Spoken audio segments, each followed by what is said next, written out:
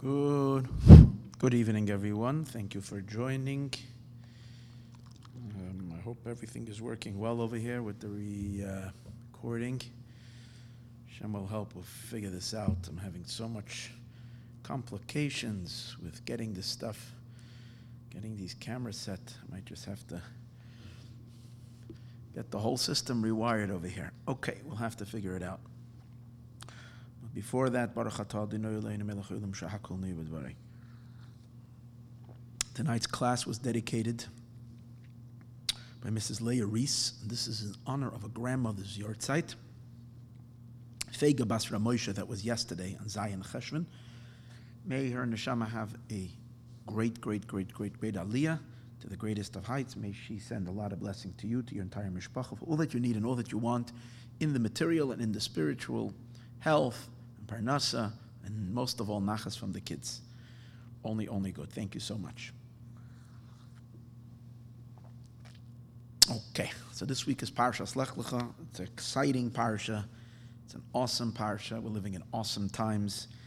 So we have to learn the Torah with great joy, and then Hashem helps, and we find all kinds of beautiful and amazing light. Especially now the Torah is already giving us the future light, the light of Mashiach. It's all coming through the Torah. Torah Chadasha Me'iti Teitzei, a new Torah is going to emerge.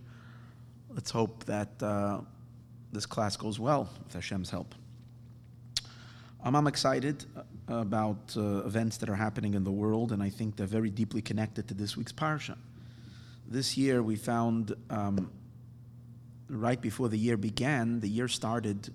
I know we're living in difficult times. We're not going to focus on the difficulty and on the darkness. We're going to focus on the great emerging light, the powerful energies that are now manifesting in the world, that are really the pnimius, the inner dimension of all this darkness and all this chaos. It's going to be very bright. It's going to be very bright very soon, and it's already turning bright in many areas. So on Friday there was an announcement that Sudan is making peace with Israel. They're going to recognize Israel. Sudan, now, obviously Sudan is not one of the great influencers and one of the great countries, whether in wealth, whether in military might or whatever. One might not pay that much attention to Sudan, what Sudan does, and how important that is that Israel is opening up a relationship with Sudan. But I think it is extraordinarily significant. And first of all, the fact that it's the third country that is part of this new peace initiative called the Abraham Accords. I'm not exactly sure if Sudan is part of what they call the Abraham Accord, but it's in continuation to what was initiated a few weeks ago under the name of Abraham Accords. It is super significant and super meaningful, and to each and every one of us, to every single Jew in a very deep way, and particularly connected to this week, the Parsha of Avram Avinu. Number one, number one, the first idea is that it's number 3. And in general, we know that, you want to know if something is real, you have to wait for it to reoccur 3 times. And that's the way it is in halacha. Torah decides that you can only consider something as a reality if it reoccurs. If something happens once, you say it's a glitch, it's a mistake, it's an occurrence, but it's not necessarily a reality. The way Chazal see it is bitlas pa'amim have a chazaka. Once something is repeated 3 times, it's a chazaka, it's established. So it is in many halachas. We're familiar with it regarding the laws of animal gorings. An animal becomes considered a goring ox after 3 times. A woman establishes a set expectation for the date that she's expecting to see a period. Is also related to if it happens 3 times, it's called the vest kavua. And those are just 2 things that are coming to mind, but there are so many other things in which we say that once something is established 3 times, it is established already to be considered a chazaka. So in this case, we see a phenomenon of nations recognizing Israel, and the chiddush over here is, the novelty over here is that it's not in exchange for a land. It's not at the price of, I'm just going to move this a second.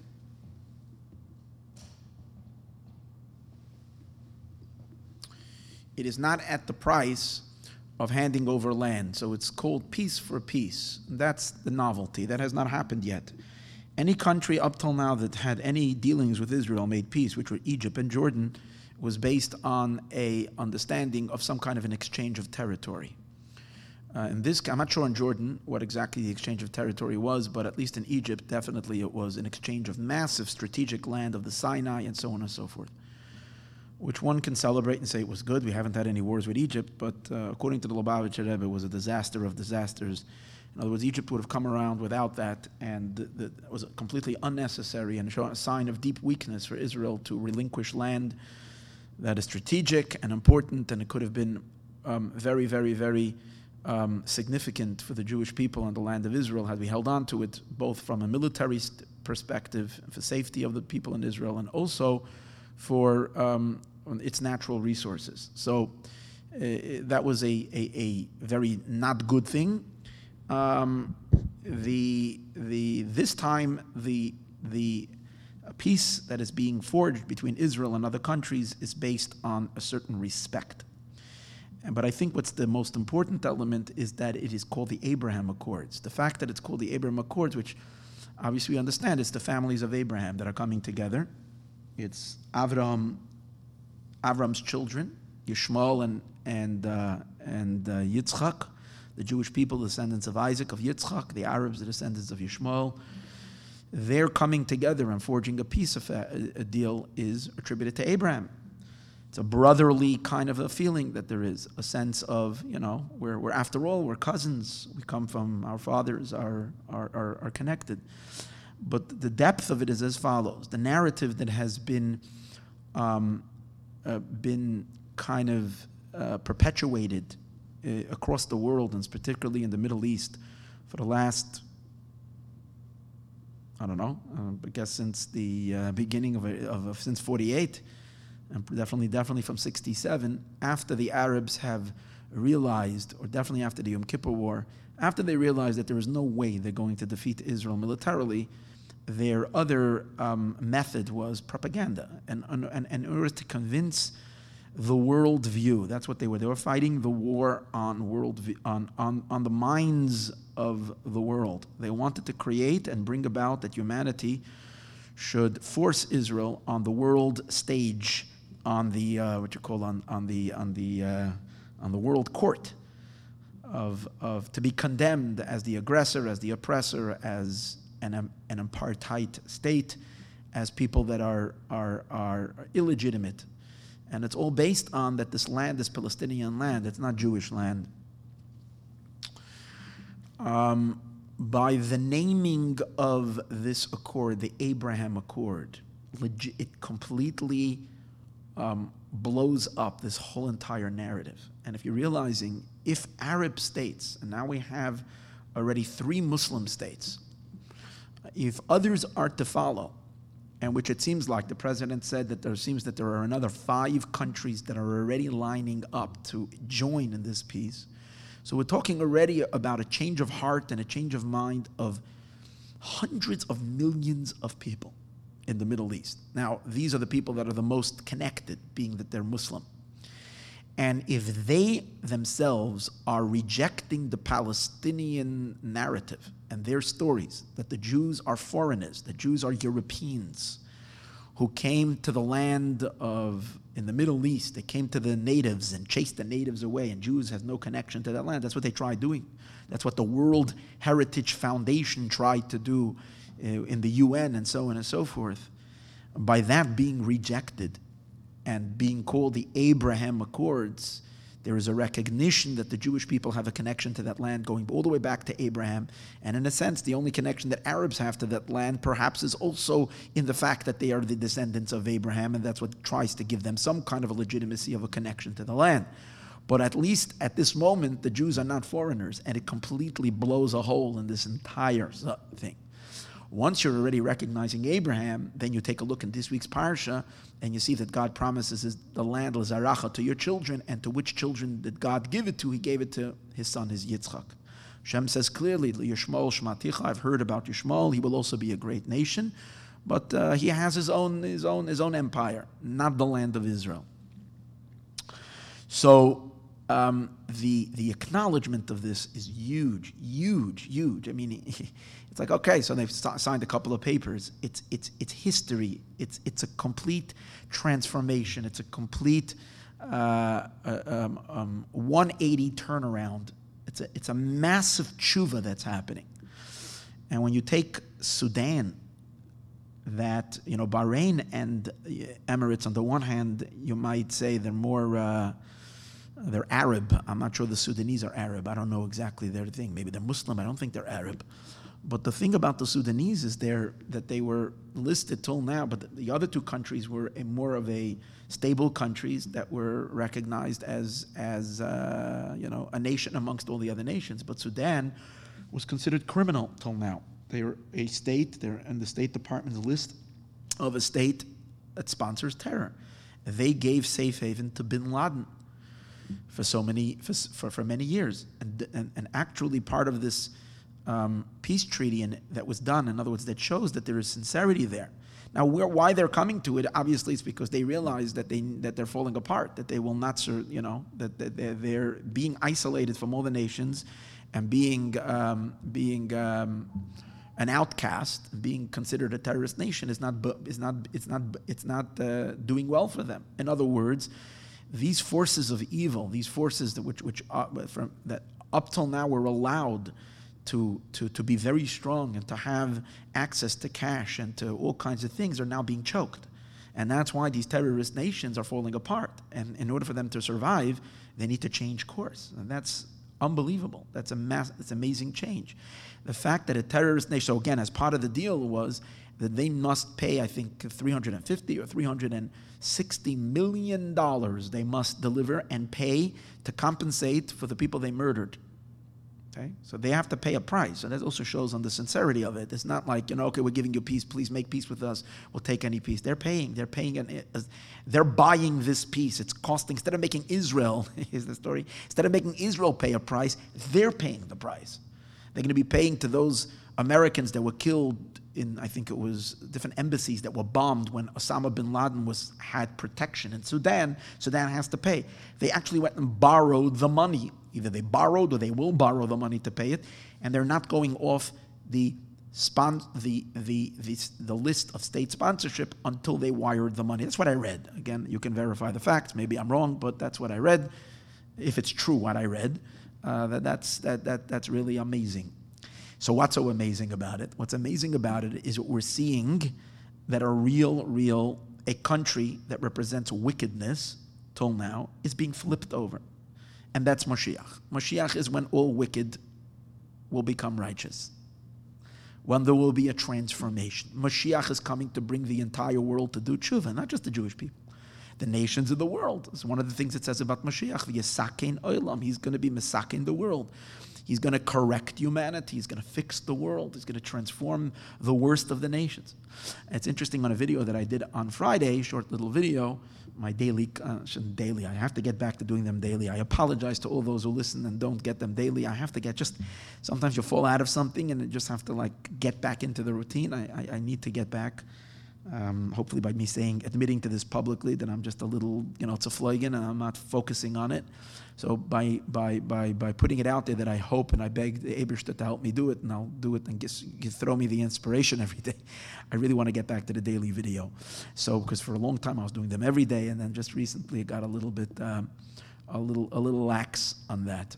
In any case, back to what we're saying is that, so on that video I mentioned an interesting thing on Friday, that it happened on Parshas Noach.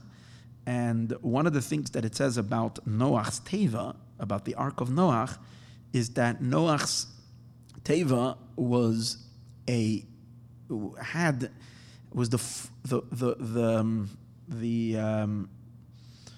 first trial on the world of Mashiach. The first, it was a preview of the Mashiach world. Because in the Teva we had all the animals, all the beasts were in the ark. So many different beasts, animals, and animals that are naturally predatory one to each other. And yet these animals lived in peace and in harmony for an entire year in such a small little space. So even if you would have a good zoo system, it wouldn't be possible. The fact that the animals were able to coexist one with each other, it says because in the Teva there was the peace of the future was experienced in the Teva. It says in the Pasuk in Yeshaya, it says, Lamar Bahamisra u'lishalom ein kates. It's talking about the government of Mashiach in Perek Tes in Yeshaya and Isaiah. It says, Lamar Bahamisra, to the increased Misra, to the increased governorship, u'lishalom ein kates, and to infinite peace. So what is it referring to? According to many Mefarshim, it's referring to the kingdom of Mashiach. Either Chizkiyahu HaMelech back then, but primarily the kingdom of Mashiach, that during his time, the governorship of holiness, the godly kingdom will increase without an end. That means Mashiach's kingdom will span the entire universe and even beyond. It will span the sum totality of all of existence, because he's not a king on his own behalf. He's a king executing God's kingship in the world. But it will be in a manner where l'shalom ein kates, there will be infinite peace. That means his kingdom will not tolerate any violence. As it says, again in Isaiah, Yeshaya, a little later, it says that in the days of Mashiach, lo yareu v'lo yashchisu b'chol har kachi. There will not be any evil. No one will perpetrate any evil. V'lo yashchisu, there won't be any violence. B'chol har kachi, my entire holy mountain. That means not just in the mountain of Hashem, which is in the land on Temple Mount and on Yerushalayim, but on Jerusalem, but it means the whole world. The whole world will be a holy mountain to God. As the verse also says, how it goes through the whole list of how the animals will live together. V'garzevim keves, the wolf and the sheep will lie together, and a leopard with a young kid goat, and a lion will graze together with a cow. Together, right? Now the cow runs when the lion is around, or whatever, or better run. I can't outrun a lion, but it's no good. It's a bloody situation. It's a bloody scene when a lion gets a hold of a cow. But then it will be peace and harmony, and even children will play together at the holes of a snake. So these are the nevuos that say regarding Mashiach. Now Rambam, interesting. Rambam is insisting in his last chapter of Laws of Kings. Rambam insists that this is not necessarily going to be a change of the nature of the world. It's not that the science will change of the animals. Maybe, by the way, Rambam in his other Svarim says, this that I say in Mishnah Torah, this that I said in my book, that it's for sure only a mashal, a metaphor, it's not definitely, it doesn't have to be that it's going to be in the reality. It could be, he says. It could be that that actually there will be a change in the nature of the world, he says, but you're not required to say so. You can say that nature will stay nature, the world will stay the way the world is. However, what then does this mean, that animals will coexist with each other? This is referring to the future, the manner in which nations are going to live with each other and with the Jewish people. And the Rambam says these words, they will sit, Rishei Hagoyim, the wicked of the nations, will sit in peace with Israel. They will be, and the Jews will sit securely with them. Hear these words. The Jewish people will, v'yeshu levetach, they'll sit securely.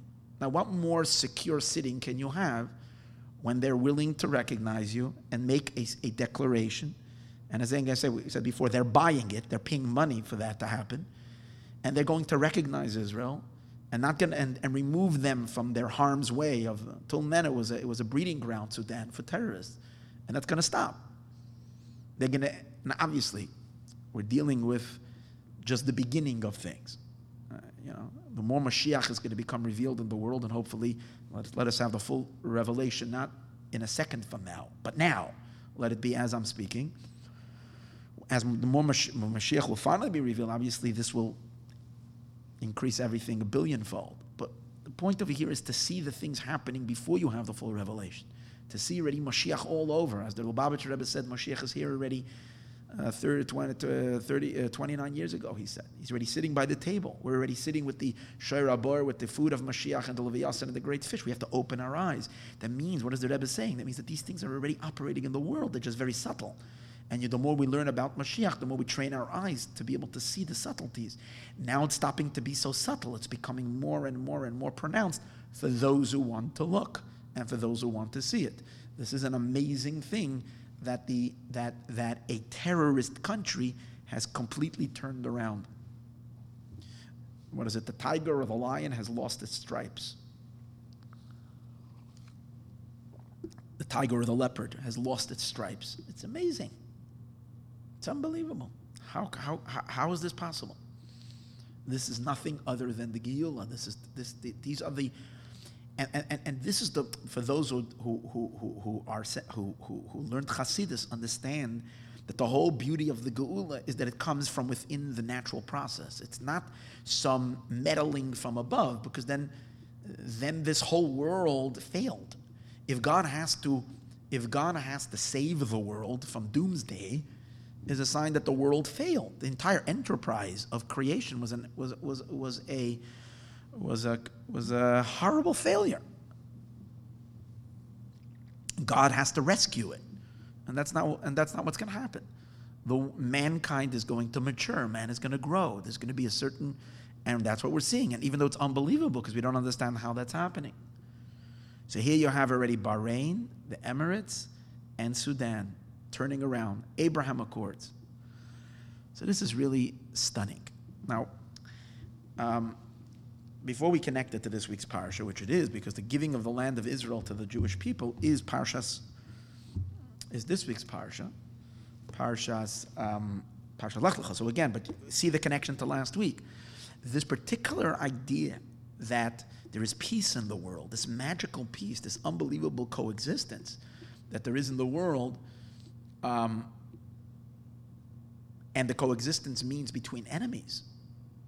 And we know that the Arab world was a very deep force of hatred towards the Jewish people for all of history. And they're talking about a major divide, a major animosity and hatred, anti-Semitism. This has been, Rabbeinu Bachaya writes in Parshas Nitzavim, I mentioned in the other class, I think, Rabbeinu Bachaya writes that it says in Parshas Nitzavim, in Deuteronomy, it says that God says, I will bring these curses on your foes and on your enemies. Oivecha v'seinacha. So he says the word oivecha, which I think translated as foe. Seinacha would mean your enemy. He says oivecha is much stronger than seinacha. It's a far deeper hatred. And he says that it's referring to the children of Esav and the children of Yishmael. And he says Yishmael is called oivecha, and Esav is called sonecha. And he says ovecha is worse than sonecha. Your foe is worse than your enemy. And he says there's no one's compared to the hatred that Ishmael had to Yitzchak. There's a very deep envy, a very deep hatred. And to see that melting, literally melting. I read today, it was so beautiful. There was a conference that was just done. Again, I saw this, I think, maybe in Arutz Sheva, I'm not sure. It could be I saw it in Arutz Sheva today, you can look it up. They had a conference now, a 2-day conference, in which I think it was with maybe Bahrain as well, with people of influence in the Emirates and people of influence in Israel. We're having this conference, and they had journalists and so on and so forth. And they were discussing the new Abraham Accords, and one of the Muslims reporters said what a very interesting idea. They said the earlier accords that were made between Egypt and Israel and between Jordan, he says this was a deal that was made by governments, whatever, for an interest. The governments had a certain interest, and they made peace. But it says it wasn't the peace of the people. He's saying the peace now, he says, is a peace of the people. It's very interesting. The Emirate people, the Arabs in the Gulf states, are beginning to experience a genuine desire to do business and to interact and to be in a relationship with the Israelis. In other words, there's a true melting of the animosity and of the hatred. Talking about a hatred that was there for thousands of years is melting. Talk about Mashiach's power in the world. And again, what we're seeing now is just a little beginning. Imagine those other 5 states, probably Oman, I don't know if Kuwait is one of them, but Morocco probably going to follow. Saudi Arabia, imagine that. And then once I believe that the effects of the election in the United States of America next week, let it go the way I think God wants it to go. May it go that way. If Hashem wants it to go that way, it will go that way. If the president wins re-election, in other words, those that are still holding out and trying to hold on to the old Middle East and try to hold on onto this Palestinian narrative and all that garbage, I think are only holding on to it because they're hoping that the president falls and Biden goes into office, and then he'll try to resurrect, the Iranian deal and all that stuff, which is obviously lunacy. But in any case, if once that happens, what you're going to see is unbelievable. What we are going to see is just incredible. So for that to happen, Parshas Noach, which is Parshas Noach, is the teva, is that experience of that shalom. It says, the peace, the sukkah of peace was the teva. That's the teva, and that Friday Parshas Noach that was manifest in this world 3 times. In the year that we said that the Torah is in the world already, fixing the world for 3,333 years. And this week's Parshas Lecha is the 3rd Torah portion. So number 3 is very powerful. We also know that Avram Avinu represents the number 3, because Avram Avinu comes onto the world right at the beginning of Elef HaShlishi, on the 3rd millennium. He's beginning of the lights of Torah. He represents the power of peace, the power of number 3. So that's the connection to Parshas Noach. Now, what's the story with Parshas Lecha? So, last week I gave a shir on the Dvar Malchus of Lecha that the Lubavitcher Rebbe spoke in 57-52. And I pointed to something that I consider an absolute prophecy, which we're seeing now, in which the Rebbe says like this. He says that when Hashem promised Avram Avinu the land of Israel in Parshas Lech Lecha by the covenant, Bris Bein Absarim, the covenant, God promised Avram Avinu not just the land of Israel to your children, but He tells him the land of 10 nations, Keni, Knizi, Kadmoni, all 10 nations. And then then the 7 that we know. Haknani, Achiti, Amori, Aprizi, Achivi, Avusi, all the land of the 7, Vahagir Goshi, so the 7 nations. The first that he says, Keni, Knizi, Kadmoni. We know that when the Jews conquered the land of Israel, it was only the land of 7 nations, not the land of 10. So the Rebbe says that today's days, when it says Lech Lecha, because he asked the question, today that we already conquered Eretz Yisrael, we've already conquered the land, what can possibly be this commandment to us to go to the land of Israel, to initiate the possession? Because when Avram was told to go to the land of Israel, it was that he should initiate the Jewish presence in that land, so eventually it can become his. Or by Avram Avinu actually walking across the land, according to some opinions, it actually was a display of ownership, and he became his already even, a couple of 100 years before the Jewish people conquered the land in the literal sense. So, but he says, good, if the Torah is supposed to direct us and inspire us, not just tell us historical facts, what could possibly be today the commandment to each and every one of us, go Lech Lecha, go to Israel? In what sense? Israel's ours already. It's already done. So the idea that he presents over there is that it's not done, because the land of Israel was never really taken in its fullest. Because the land of Israel in its fullest is going to be only when it's a land of 10 nations, not when it's a land of 7 nations. And the land of and it's not only that we're going to be added a greater land, meaning a expansive geographic location. What it really means is spiritually, when you add those 3 lands, the holiness of the land, the godliness of it will become so much more intense. The potency of the energy of the divine light, of the miraculous life force pulsating in the land of Israel, every inch of the land, is going to increase a billionfold, because we're adding the 3, and now the whole thing is complete. In addition to this, there's a beautiful idea that he says over there, we discussed it in earlier classes and other years, is the fact that the land of Israel, the soul of the land of Israel, are its people. And the people of the land is Eretz Yisrael, the land of the Jewish people. So we need the Jewish people to be living in the land of Israel. So we know halachically that there's a certain laws applying to the holiness of the land that only apply when all the Jewish people are living in Israel. I mean, you have to have all the 12 tribes. And that's why in the Second Temple there was a certain compromise in the holiness of Israel. Certain laws did not apply because the Jews were not fully there. You need all the Yidden living there. Okay, so that's a halacha. So the Rebbe says, but the real meaning, from a halachic perspective, 12 tribes that are currently the Jewish people, we don't even know who the 12 tribes are. Some say, yeah, we're beginning to identify them. Okay, good, I'm not exactly sure. I'm not an expert on that. But when Mashiach will reveal who they are, so we have all the Jews living in the land of Israel, 12 tribes, everybody there, the holiness of the land will increase, especially when we have the full land.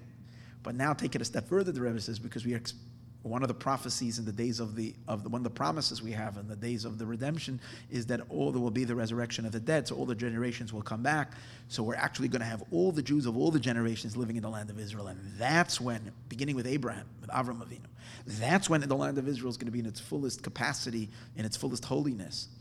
And when that's going to happen, well, so. But then, here's the point that I wanted to talk about now. He says, this is very, very pertinent to our generation, since we're already now holding after, he says this in 1992. He said, since we're already now past all the end dates for the redemption, and he said, brings from his father-in-law that we've already done tshuva even, we've polished the buttons, which is an idea that we've already completed even the tiniest little minute things. According to all signs, this generation is the last generation of the exile and the first generation of the redemption. So therefore, we have to actually prepare ourselves to go fulfill this mitzvah of taking possession of the land of Israel, because we've never really had it. We've had the land, but we never really had it. And he says, why? Because take of me out v'yiknu es Eretz Yisrael b'shleimusa. Because we're gonna take the entire land of Israel, which means far greater than what Israel is now. And you see, Israel now is not even what it was in the days of King Solomon, King David. It was larger then. Certain parts now we didn't have then, but large parts of the land of Israel, which was then included Israel, is not part of Israel today. So that's going to be part of Israel. But even more than that, even the parts that were never part of Israel, 3 lands, whatever the location of these lands is a discussion, what it is. It's the lands of Edom and Ammon and Moab, where exactly that is. But that's a much greater portion. And what does it say? But he says, "V'achidish ke'esia." Here's the prophecy that I think is so telling, and why I'm so excited about these Abraham Accords. In addition to everything we spoke about earlier, the chiddush that we're talking about now is sheyakablu as gimel ha'aratzos b'darkei noyam or b'darkei shalom, that we are going to receive it we're going to receive these lands in a pleasant manner and in a way of peace. In other words, it's not going to be a fight, and we're not going to have to wrestle it. We're not going to have to take it by force. We're not going to have to conquer it. Mashiach is not going to have to send in a military to take the land like we did in the days of Yeshua. It's going to be given in a pleasant way and in a peaceful way. Why? So the Rebbe says the reason is because in that time there won't be any war anymore. So you can't say, well, there won't be a conflict. But then he adds more. Not only can say, okay, it won't be a conflict, but it will be a forced peacefully kind of. People will feel compelled to give it by, and relinquish that land unwillingly. He says, no. And here's the line. He says, the nations of the world on their own, they're going to give it over to the Jewish people out of their good volition. Now, let's stop for a moment. The Rebbe is saying this in 1992. Think about this just from 3 years ago. The reason I'm saying 3 years ago, let's go back 5 years ago, because once the current administration came in and started had a lot of chutzpah to stand up against the entire world's view on Israel and like completely, shift the entire foreign policy. Nikki Haley, she was a real warrior fighting in the UN. So you think these things had major effects. Whatever, God is doing his at his end. I mean, God is doing everything, but particularly the fact that Iran became such a menacing threat to Saudi Arabia and all the Gulf states, in which for whatever reason they need Israel, in a sense even more than Israel needs them.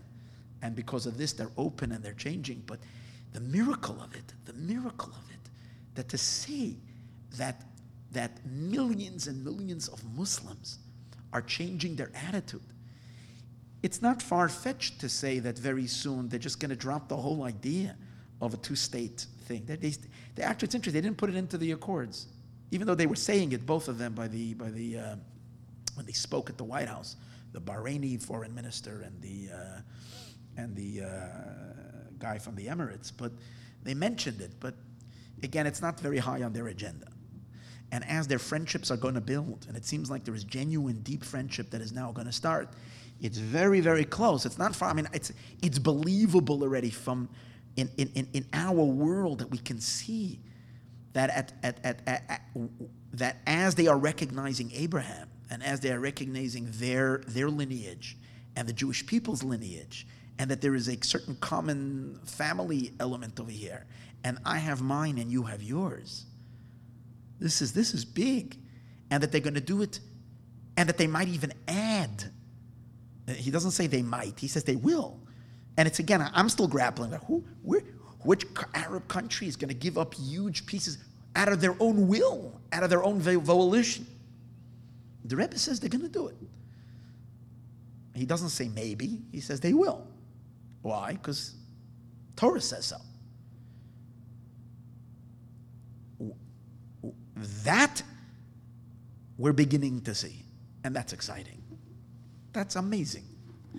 Now, so interesting, I'd like to share with you an interesting Orach Chaim HaKadosh, Orach Chaim from the great commentators on Chumash. So he speaks about God's promise to Avram Avinu regarding these lands. Keni, Knizi, Kadmoni, Chiti. I just want to share with you how exciting this is. So he says over here, where does he start?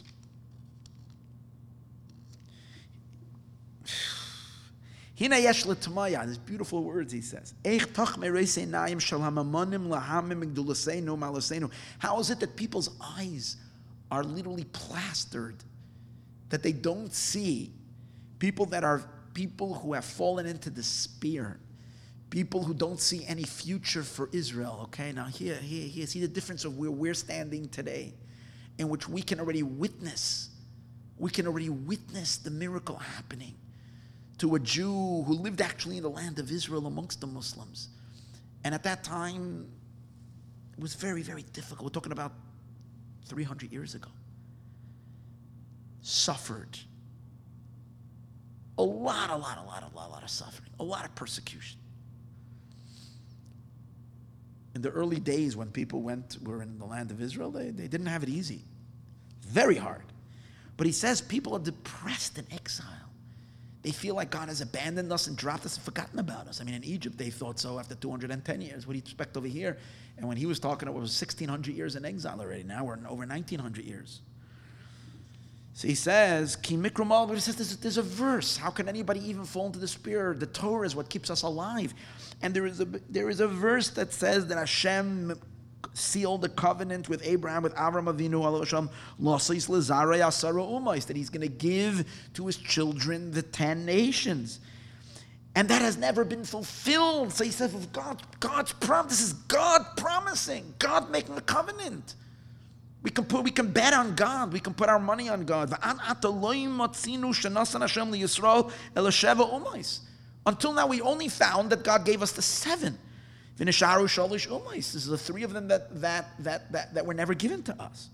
Hear these words, and how do they say the dried out bones? And he's talking in them, and I believe that today's days there are also so many dried out bones, So many Jews that are hardly breathing. So many Jews that are so semi-depressed or maybe deeply depressed. Lacking the confidence, lacking the joy that it will be good so soon. We will be so happy so soon. We will experience such ecstasy, joy, such explosive joy that will never end. Singing and dancing that will go on for all of eternity. An explosion of happiness. The tired feet will dance. Our bodies will be jumping up and down with explosive energy and joy.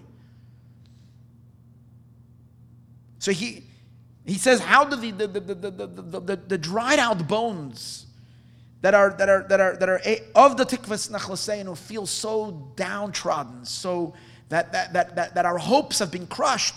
Because take a look, this exile is not ended.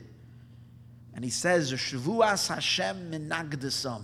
The oath of God is what contradicts their depression. That's what he's saying. The promise of God should refute that feeling of despair. And because he says, even the 7 that, because God's promise has never been fulfilled, and even the 7 that we got, we didn't really get it, that we've taken hold of it in a way that we're not going to lose it, because then we lost it. So it's a sign that we didn't really take possession of it yet. But then he continues, and he said, I also took to my heart. He's just a great tzaddik. Drinking the Torah like with thirst, he takes it into his heart. He doesn't just read it coldly, like, oh, go to shul, let's read the parsha. He's reading it, and here's the comfort, here's the love, here's the passion, here's the soul of it. And he said, I put it into my heart, what's the reason of the verses? And I've seen that what does Hashem put? He puts Keni, Knizi, Kadmoini. He puts the 3 nations first, even though they're going to give... those 3 nations weren't given to us until the end of days. So he says, Shem Ammon and Moav Edom. These are the Ammon and Moav and these 3 extra lands. Shaloi Boyali Adenu Bereshayna was never given to us. Elo Shiva Am Yocharim. Only the latter 7. So he should have put those 7 first at least, and then put the 3 at the end, because we're only going to get that at the very end. So here's what the Or HaChaim says. Hear this. Reb Chaim ben Atar. This came from the hand of God. To awaken us. And to tell you. The same idea that I read to you from the Rebbe earlier. The main primary giving of the land that God promised Abraham 4,000 years ago. That great promise of God, the creator of heaven and earth and the universe and all of existence and me and you, and even the creator of our depression. He didn't create it, but he allows for sadly for the depression. So there's no place void of him. So even wherever you are, wherever one can find themselves in a darkness and a sadness and a brokenness, whatever it is, wherever that is, in that very space is the space of Hashem. That very God, his main giving, that he promised us the land, who Asida is the future one, not what he gave us. In other words, that promise is still unfulfilled. It's only when we will get all 10, then we will really have the land of Israel. And that's supposed to get us so excited, because this is definitely going to happen. And please, please don't say what some people say. Oh yeah, by the year 6,000, do you think I'm going to be alive when Mashiach will come? Do you think my children will be alive when Mashiach will come? No. Now, it's happening. It's literally happening. We really, really need to take this seriously. It's really, really happening. You see it happening. In any case, but then he adds, and the sign to it that Hashem gave is that also from this week's parasha, because we also learn in this week's parasha how Avram Avinu went and fought a war against the 4 kings. The 4 kings came to fight against the 5 kings, and Avram went out to defend the 5 kings, to rescue his nephew. And he fights against the 4 and he conquers them. He beats them. So he says that these 4 kings, he says, interesting, they're symbolic for all 10 nations. How does 4 become 10? He says because the 3 of them, the first 3 that are mentioned, they represent the 3 lands of Ammon, Moab, and Edom, the three that are going to be added in the future. The fourth one he's called Tidal, that's his name, Melech Goyim, the king of nations. Rashi says there's a place called Goyim because many different people lived in that place it was a melting pot, so it's called Goyim. Tidal Melech Goyim.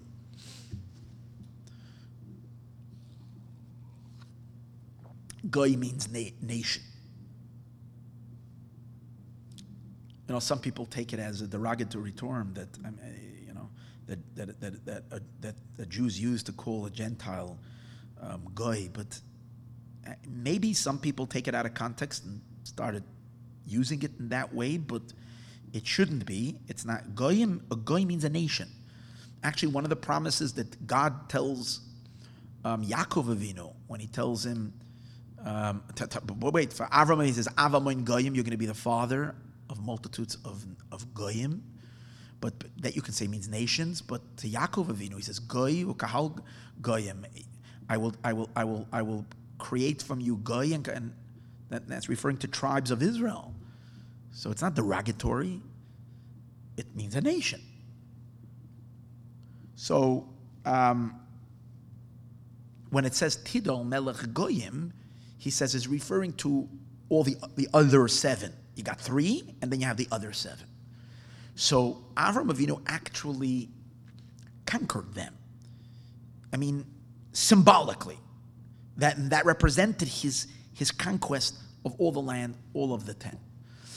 So what we are told over here is that this is a big deal, and this is happening, and this is huge. But what I would like to discuss a little bit is the idea that the Rebbe says over here, that they are going to give it out of their own volition. They are going to give it happily. They're going to give it with a smile. Now, why is that so essential? Why is that so important? Why is that so essential? So, in the talk the Rebbe gives, he says because it's going to be Mashiach's days. In Mashiach's days, there's no more war. So, of course, they're going to give it out of volition. But in other places, even though he doesn't mention it there, but in other places it mentions another idea, which is very, very powerful, very, very important. And that is, in general, we see that the land of Israel, if God wanted this to be a Jewish land, then God could have made it initially a Jewish land. Israel always has a stain on it. It always had a stain on it. What was the stain? The stain was that it was stolen land. And it's interesting. Why does God have to make himself problems? He's God. You wonder why. Why do you always have to make yourself a problem?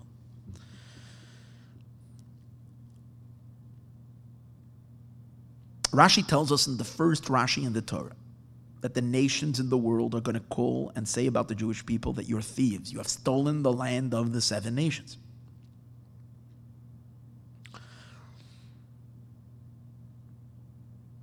And because of that reason, God has to alter the whole Torah to answer that claim that we took land. Because everybody knows Joshua, the Torah, the Bible tells this to us very openly, that Yeshua comes in with the Jewish people and took possession and fought wars. So, we're supposed to be the moral people, the people of ethics and morality, and here we have to deal with this accusation that we've taken land. Okay, God was the one who told us to do it, fine, but it still feels so uncomfortable. Why is it that God made us take a land? So Rashi says that God initially, when he gave the world, he gave it to them, but then God's intentions was, when he gave it to them, was that we should come and take it from them.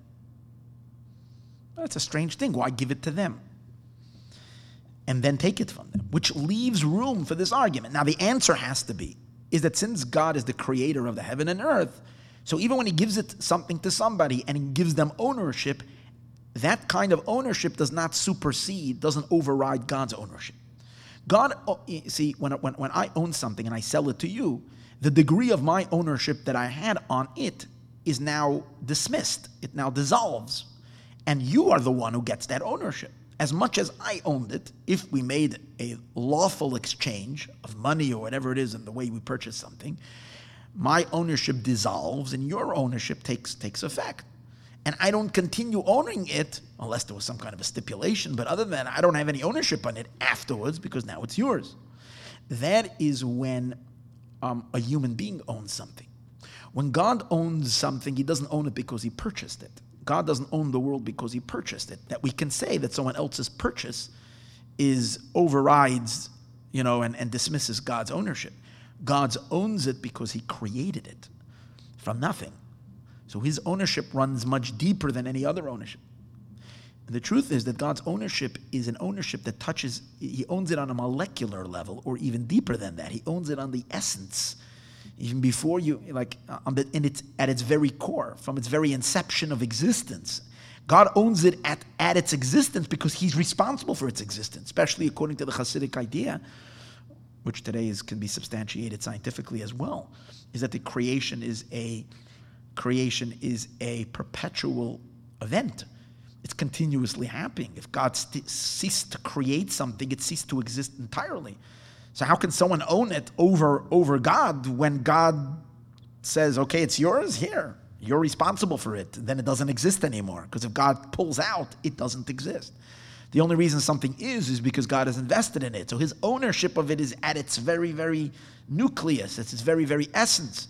And therefore, even when he gives it to nations to live in it and take possession of it and work it and develop it, he still has an overriding ownership on it. And therefore, at any given moment, God took it from them and he gave it to the Jewish people. That's the truth. And that's why God tells us the story of creation, so that we should apologetically and without any shame tell the world that God's will is that the land of Israel, he lets everybody have he lets you make your golf courses, he lets you make your casinos, he lets you have your stadiums, he lets you have your restaurants and your parties and your yachts, and you're on all the oceans and on all the seas and on all the countries and have a good time. Have national parks, have everything you want all over and enjoy life. God says, one piece of real estate is mine and I give that to the Jewish people. Finished, that's mine.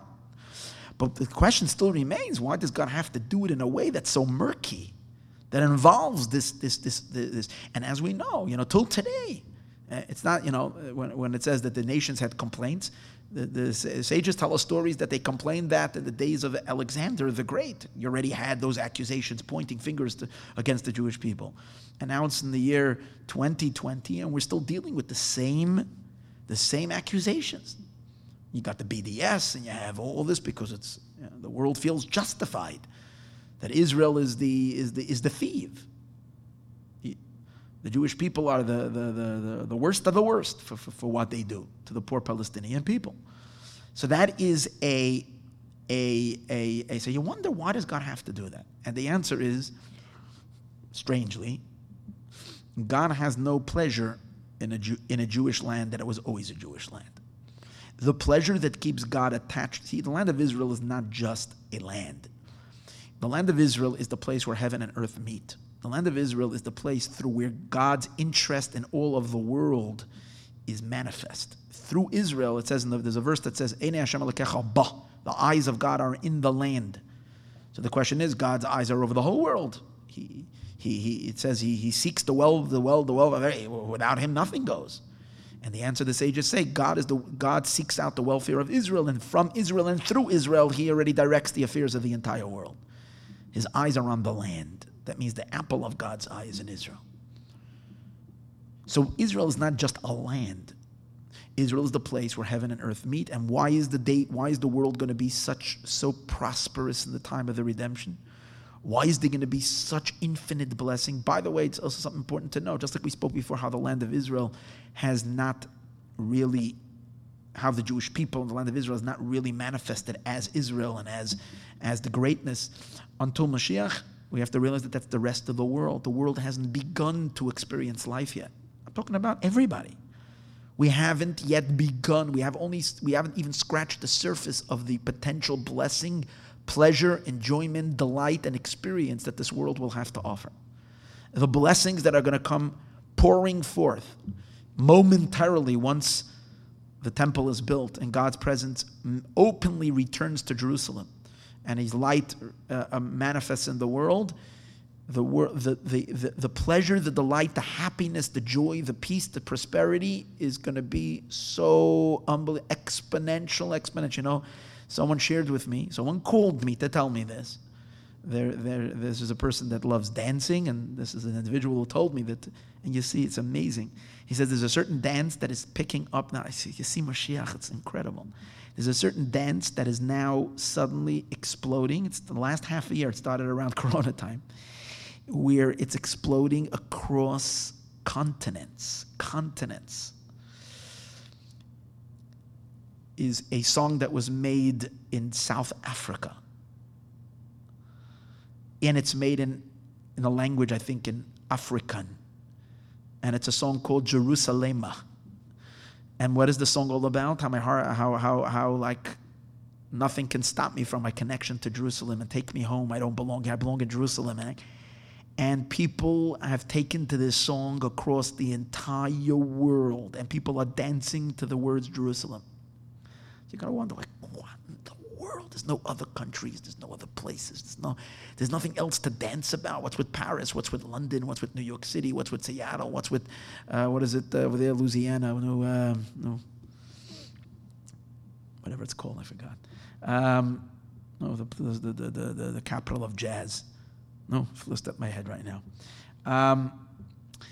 What's with all these countries? What's with all these cities? Major, beautiful cities. What's with Jerusalem? The world is beginning to sense. The energy will come from Jerusalem and only from Jerusalem. Jerusalema. People are dancing all across the world, of all races. It's in India. Literally, people all over are dancing to Jerusalem. That's the heart. That's where the pulse of humanity and the pulse. Why? Because Jerusalem is the place where God, the source of life, will reveal Himself very, very soon from that mountaintop.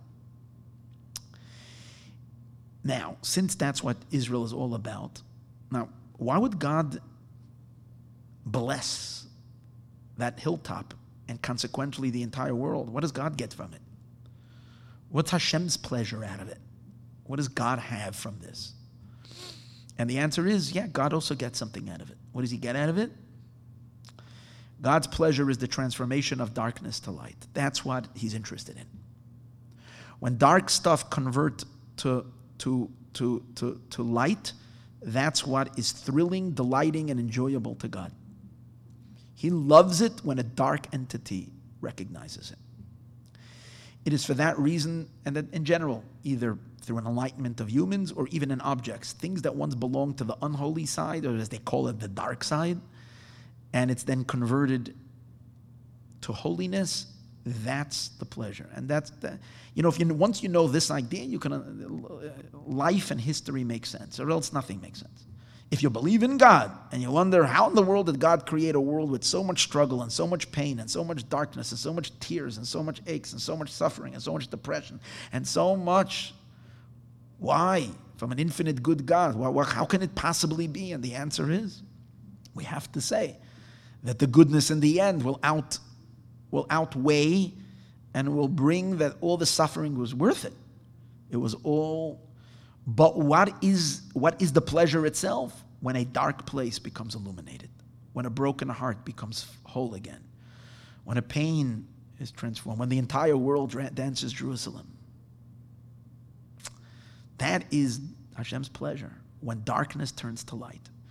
And since Israel is the root of that, Israel had to be a dark place first. The sages tell us that the land of Egypt, where the Jews were enslaved, and the land of the seven nations where the Jews came into, was the most corrupt of all corrupted. The people living in those lands lived lifestyles that were so abhorrent and so despicable, so dark, so immoral. And the Jews had to go into that immorality, conquer it, convert it, and turn it into a holy land, into the land of Israel. And only that conversion is what makes it attractive to Hashem, makes it attractive to God.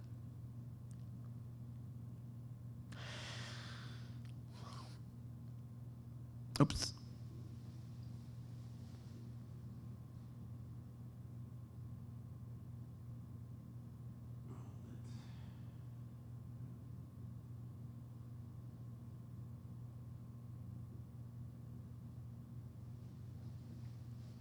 Okay, thank God we caught that. I don't know why it went off suddenly.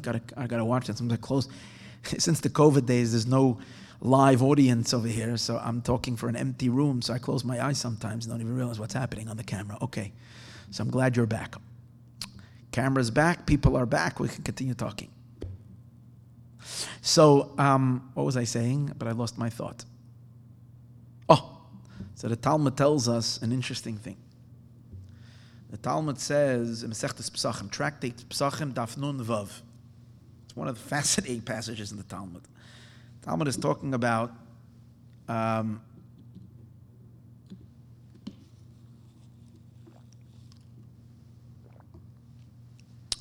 reciting of the Shema. We say Shema Yisrael, Hear O Israel, Hashem Elokeinu, Hashem Echad. So in the recitation of Shema, the discussion over there is if we say Baruch Shem Kavod Malchusa. After we say Hear O Israel, God is one, there is another verse that we say blessed is the name of His glorious kingdom forever and ever. Baruch Shem Kavod Malchusa, blessed is His name. So the sages say that, if you look in Chumash itself, in Pashas Ve'eschanan, in Deuteronomy, in the second portion, it doesn't say that verse. It goes straight from Hear O Israel, God is one, God is our God, God is one. It goes to you should love God your God with all your heart and all your soul and all your might. It doesn't say blessed is His name of His glorious kingdom. So how does that come in? So the Talmud says the way it was like this was when Yaakov called his children together and he wanted to bless them. He said to them, he said to his children, so what happened was he wanted to reveal to them the end of days. That's what it was. He wanted to reveal, he says, Hikafzu, gathered together at the end of Parshas Vayechi and the end of Genesis. So it says over there that he tells his children, gather together and I will reveal to you what's going to happen in the end of days. God did not want him to reveal the end of days. So the divine spirit that rested upon him left him. So he obviously... He felt that and he knew that he was in the blank. He didn't have it anymore. There was no Wi-Fi. Off. So he thought that maybe it's because one of his sons are not worthy for it. And what intensified his fear is he said, just like my fathers, Abraham, not all of his children were the way they should be. Isaac was a saintly person, but Yishmael still needed some therapy until he would work things out. Thank God, as we're seeing already, Yishmael, as we said, rehabilitated. But at that time, Yishmael was a troublemaker. And the same was Esav. Isaac had a son, Yitzchak had a son, Esav, and not all of his children. Again, Esav was a wicked person. And again, as we spoke of many times, Esav is going to do tshuva, and he's doing tshuva already, as we see. But that's so Yaakov was afraid that maybe him as being the third of the fathers is also going to have some children that are the kosher ones and the non-kosher ones. He was afraid.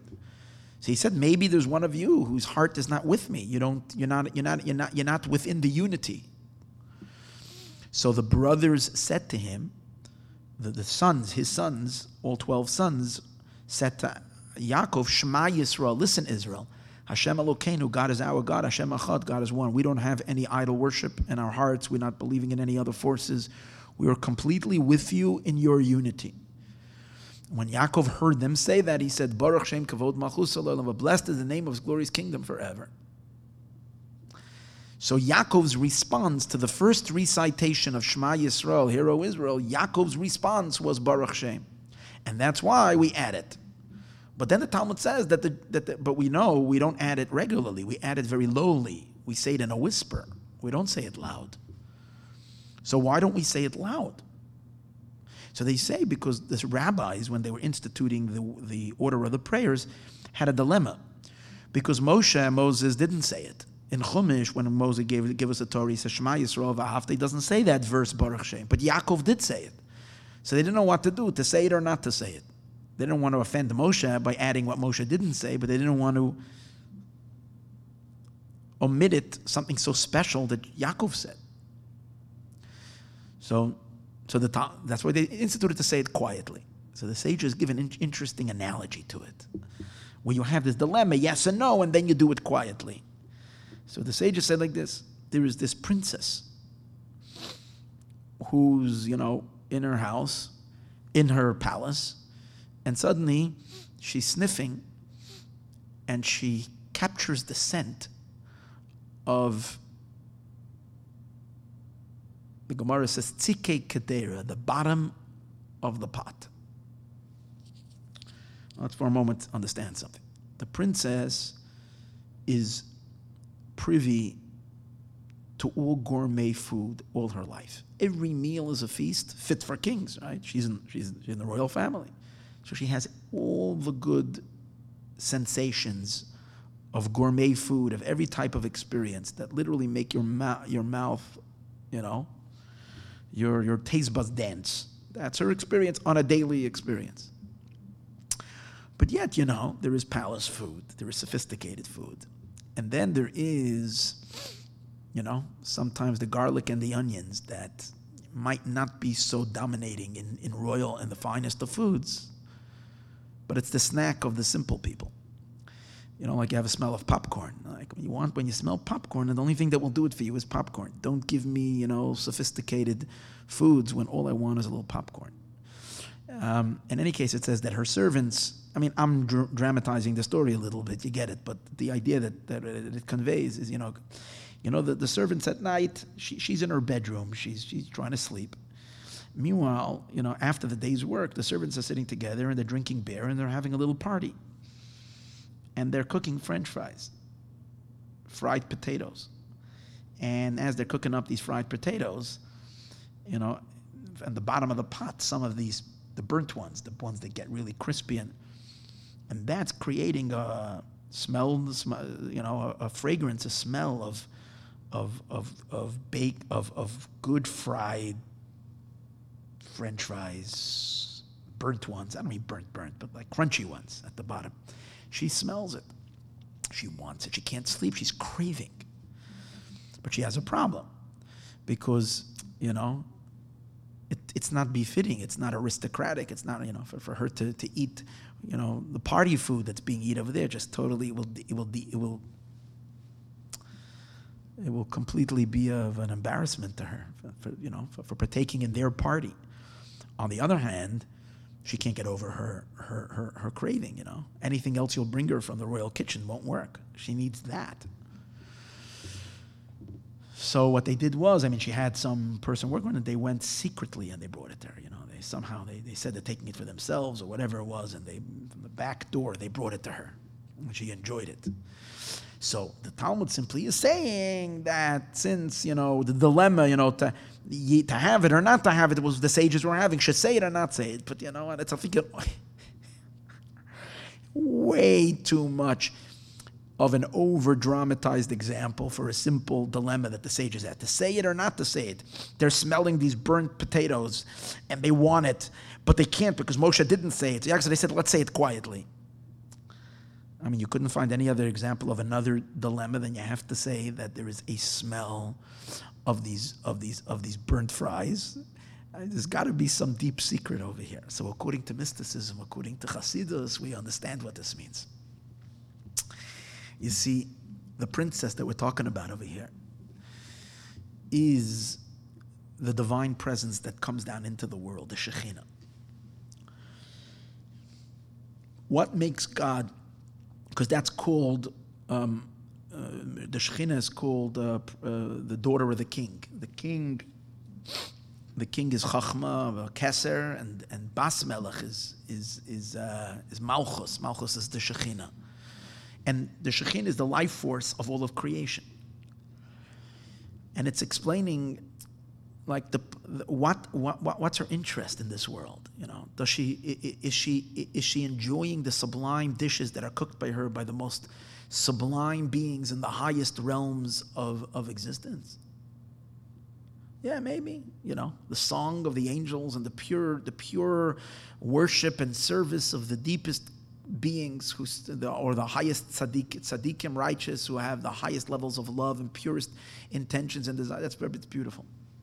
But that does not catch the interests of the Shekhinah. She gets a craving for the burnt potatoes at the bottom of the pot. You know what that is? Those are the sparks of holiness that are buried in the darkest of things. See, it's metaphoric. Let's understand the idea. That's the part of where me and you and all of us struggle with dark things in our life.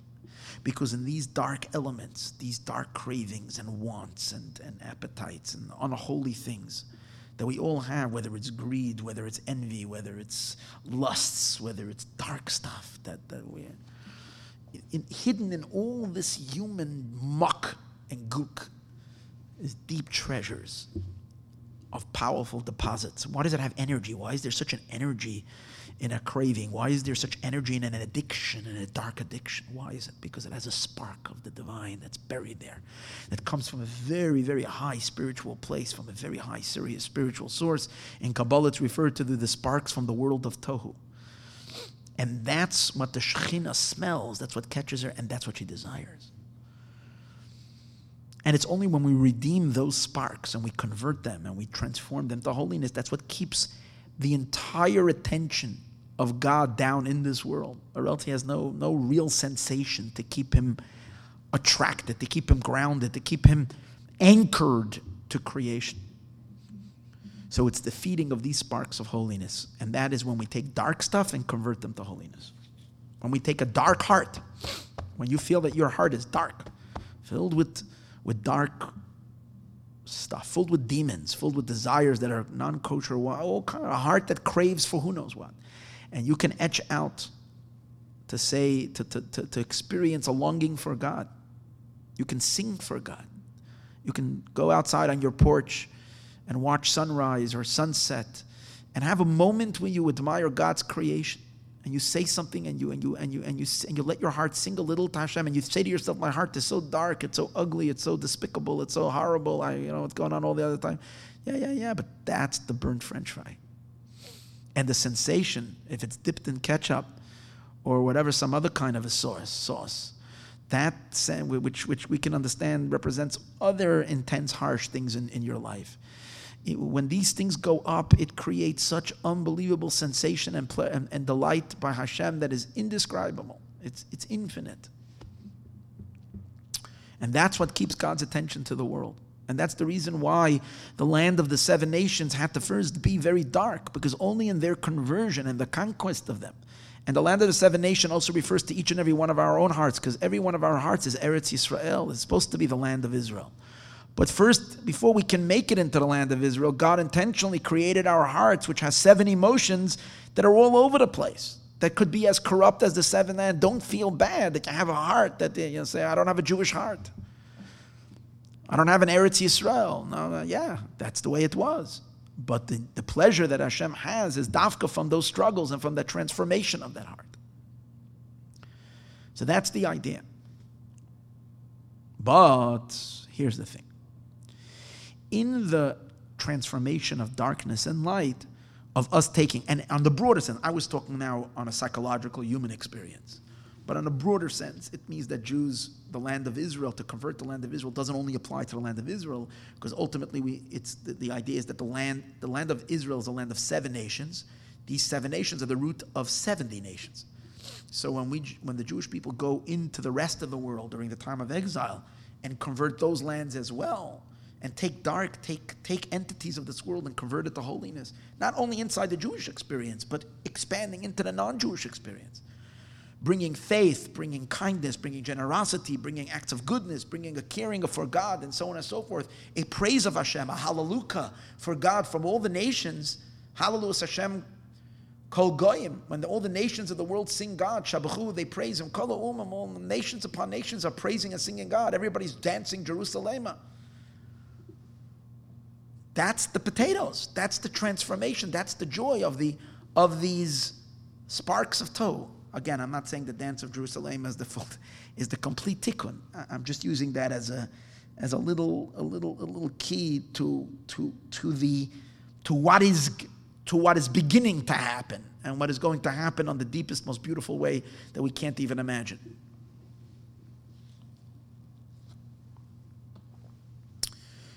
So in that transformation, there are two ways. One way is that we take those sparks, and the other way is that the nations give it.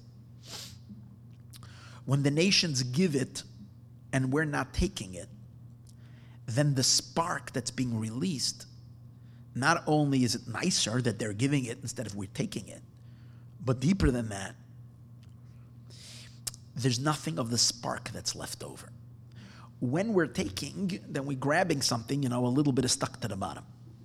But when they give it, then they're giving even the bottom of the spark, or we can say they're giving the most hidden of sparks when it's coming from within their own volition. The transformation is so thorough, so deep, so deep. It's a whole different story when they're giving it versus we're taking it. And I heard this, and this whole idea came into my head from a voice note that I heard just the other week that someone sent me, and I contacted actually the rabbi who made that voice note, Rabbi Shlomo Majeski from Crown Heights, a teacher of Chassidus. And he was talking about this, and I got excited about it because we explained it. And I asked him where it is, and he showed me where the source of it. It's Sefer Mamorim Taf Reish Pei from the Rebbe Rashab, 5th Chabad Rebbe. This is the last year of his teachings. He passed away in that year. And in a mimer called Nesata L'Reyecha Neis Lehisnoses, which is on a verse in Tehillim, I think, Perek Samach. So over there it says, he has a discussion, and it's a long discourse, but this that I'm speaking about right now, that when the sparks are being given, it's deeper and stronger rectification than when we're taking it, is what is discussed in the first chapter over there. And it gives a few illustrations for this. A few illustrations for the idea that when sparks are released with the will of those that are giving it, that it's much deeper. So one of the things he brings, for instance, is Avram Avinu. That Avram Avinu wanted so much that the people who ate by him, when Avram, it's mainly this.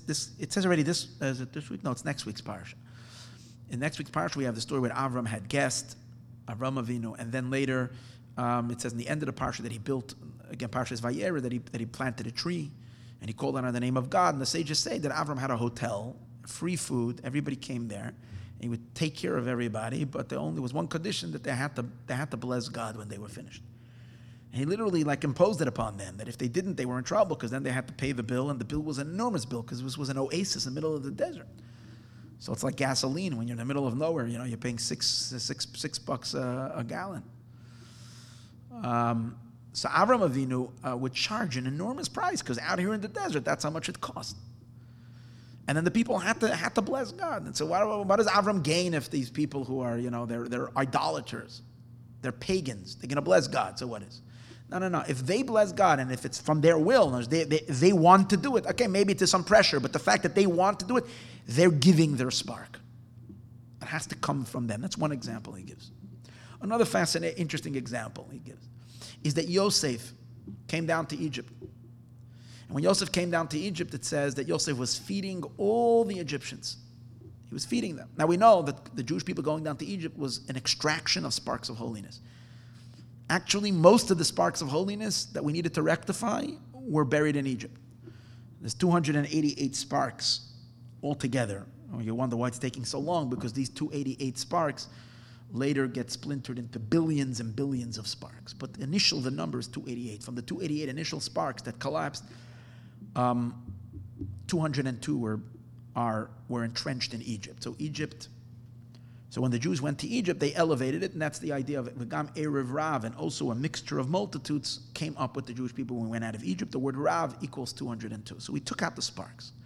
But there were two phases in taking out the sparks. One of them was an extraction that came in the end, when all the Jewish people took out all the wealth of Egypt. But that wasn't so much that it was given. There too, it was also given to us. We had to ask, and God gave our grace in the eyes of the Egyptians. The Egyptians had to give it to them. So there too, there was a notion of them giving it. But the main giving was not then, but much earlier. When Joseph came to Egypt, it says that Joseph was the guy who had access to all the grain. It was a famine in the land. And Yosef was the only one who had the key to the, he was the one who had, to get any food you needed to. So it says that the people came and they first purchased, and they brought all their money, and then they went and they sold all their cattle, and then they went and they sold all their possessions. So they had to sell themselves to Yosef. And it says over there that Yosef gathered all the money. And we know that there's a great spiritual meaning to this. He took all the sparks. Money can also mean passion, kesef, all longing. He managed to take all the longings and elevate it, everything. But why did God do it? They brought it out of their own volition. They wanted food. Yeah, God set it up that they have to want, but they brought it. And he says the reason they have to bring it, because you know what, if I'm sending the police in to take your money, you say you'll only bring me what the police can find, But then you might have some hidden stashes hiding, in a place where I can't get to it. But if you're bringing it out of your own volition and you really want the food, you're empty out your bank account, you're emptying out your piggy bank, everything. You're bringing it all because you're bringing it. So that's what he says. The fact that they were the ones bringing it means that they brought out everything from the very deepest hidden place. And that's why it's so important and vital. And he gives another example to that. He says when Moses went up to heaven, it says, after the giving of the Torah,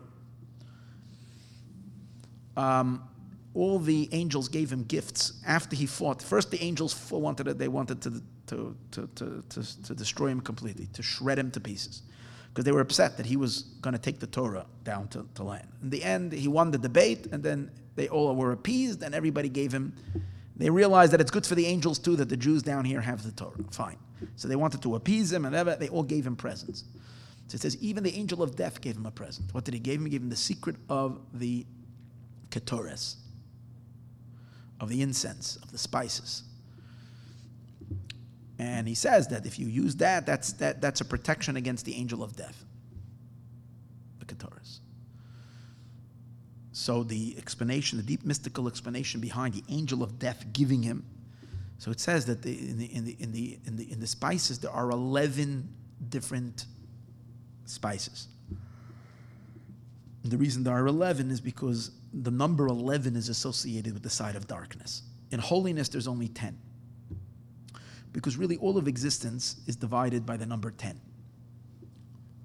Everything is 10. So, and therefore there's only 10. But why is there in the unholy 11? Because in addition to the 10, which make up the substance of all phenomenon, there is the energy of it, the godly power that's in it. So in holiness, that godly power is one with the object, with the entity. So therefore you don't count it separately. It's just 10. But in the unholy, since he doesn't mix with them, so there is 11. It's the power of the divine plus the 10, but therefore the kingdom of the unholy is the kingdom of 11. Now, there is a certain basic energy, he says, that God will never take away from the unholy side. Because, he allocates stuff that they take extra can be taken away from them. But what is their basic lifeline doesn't take away. When the angel of death gave Moshe Rabbeinu this gift, he says what it spiritually means that he's actually giving his very lifeline. He's giving the number 11. He's giving its very essential energy up to holiness. That kind of transformation is the highest transformation. For that reason, he says, here's this, why it's important that Rashi says in the beginning of the Torah that Hashem says that the nations, God wants the Jewish people to have an answer to the nations. That when the nations have a complaint and say that we stole the land, God wants us to answer them. What should we say? God created the world, and he first gave it to the nations, and then he took it from them and he gave it to us. So that they have a satisfying answer. And for this, God changed the whole order of the Torah. So he asked a simple question. I mean, if God is behind you and God is giving you the land and he's telling you it's yours, so, what do you care about anybody complaining? Who cares what anybody says? Hashem gave you the land. What do you have to go now debate anybody? I mean, obviously, it's not a time of exile where God is hidden. When God is open and he gave you the land. So if God is now backing you, who's going to start up with you? So what do you care? Someone has complaint, let him go jump in the lake. What do you care? What do you care if the complaint of the nations? Why is that important? Why do you have to satisfy that? Why do you have to answer it? So he explains that the consent of the nations that the Jews should have the land, their open consent, that's part of this idea that they have to agree to the sublimation. They have to agree to it. It has to be justified. So it is important what world view is, what the opinion is. And therefore it's so amazing to see now that out of their own volition, that's what going back all the way to the beginning, that there is a change in the heart of man. It hasn't maybe reached Europe yet. It hasn't reached yet places that are still deeply impacted by BDS and all this and the whole left in the United States of America and college campus and all that. It hasn't yet, but huge parts of this country, the United States, have a change. It's so important to millions of people in the United States of America that Israel should be a strong country. It really is. They feel they're justifying the fact that the Jews should be in the land of Israel. They feel it's a deep, passionate issue. It's actually in a sense, it was more passionate. The president says that he gets more thank you and more recognition from the evangelicals than he gets from the Jews. The Jews are the toughest cookie to break. The evangelicals appreciate it, but that itself, that they appreciate it, that's the fulfillment of Rashi. The nations will agree, and that's part of the purification. That's part of the elevation. That's assisting in the elevation, as we said. And now that you have all these countries changing, flipping over their attitudes, it's part of this consent. This is awesome.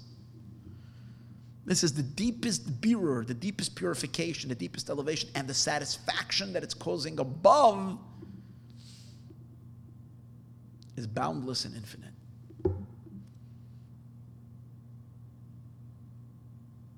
And that's Mashiach. So, with all of that said,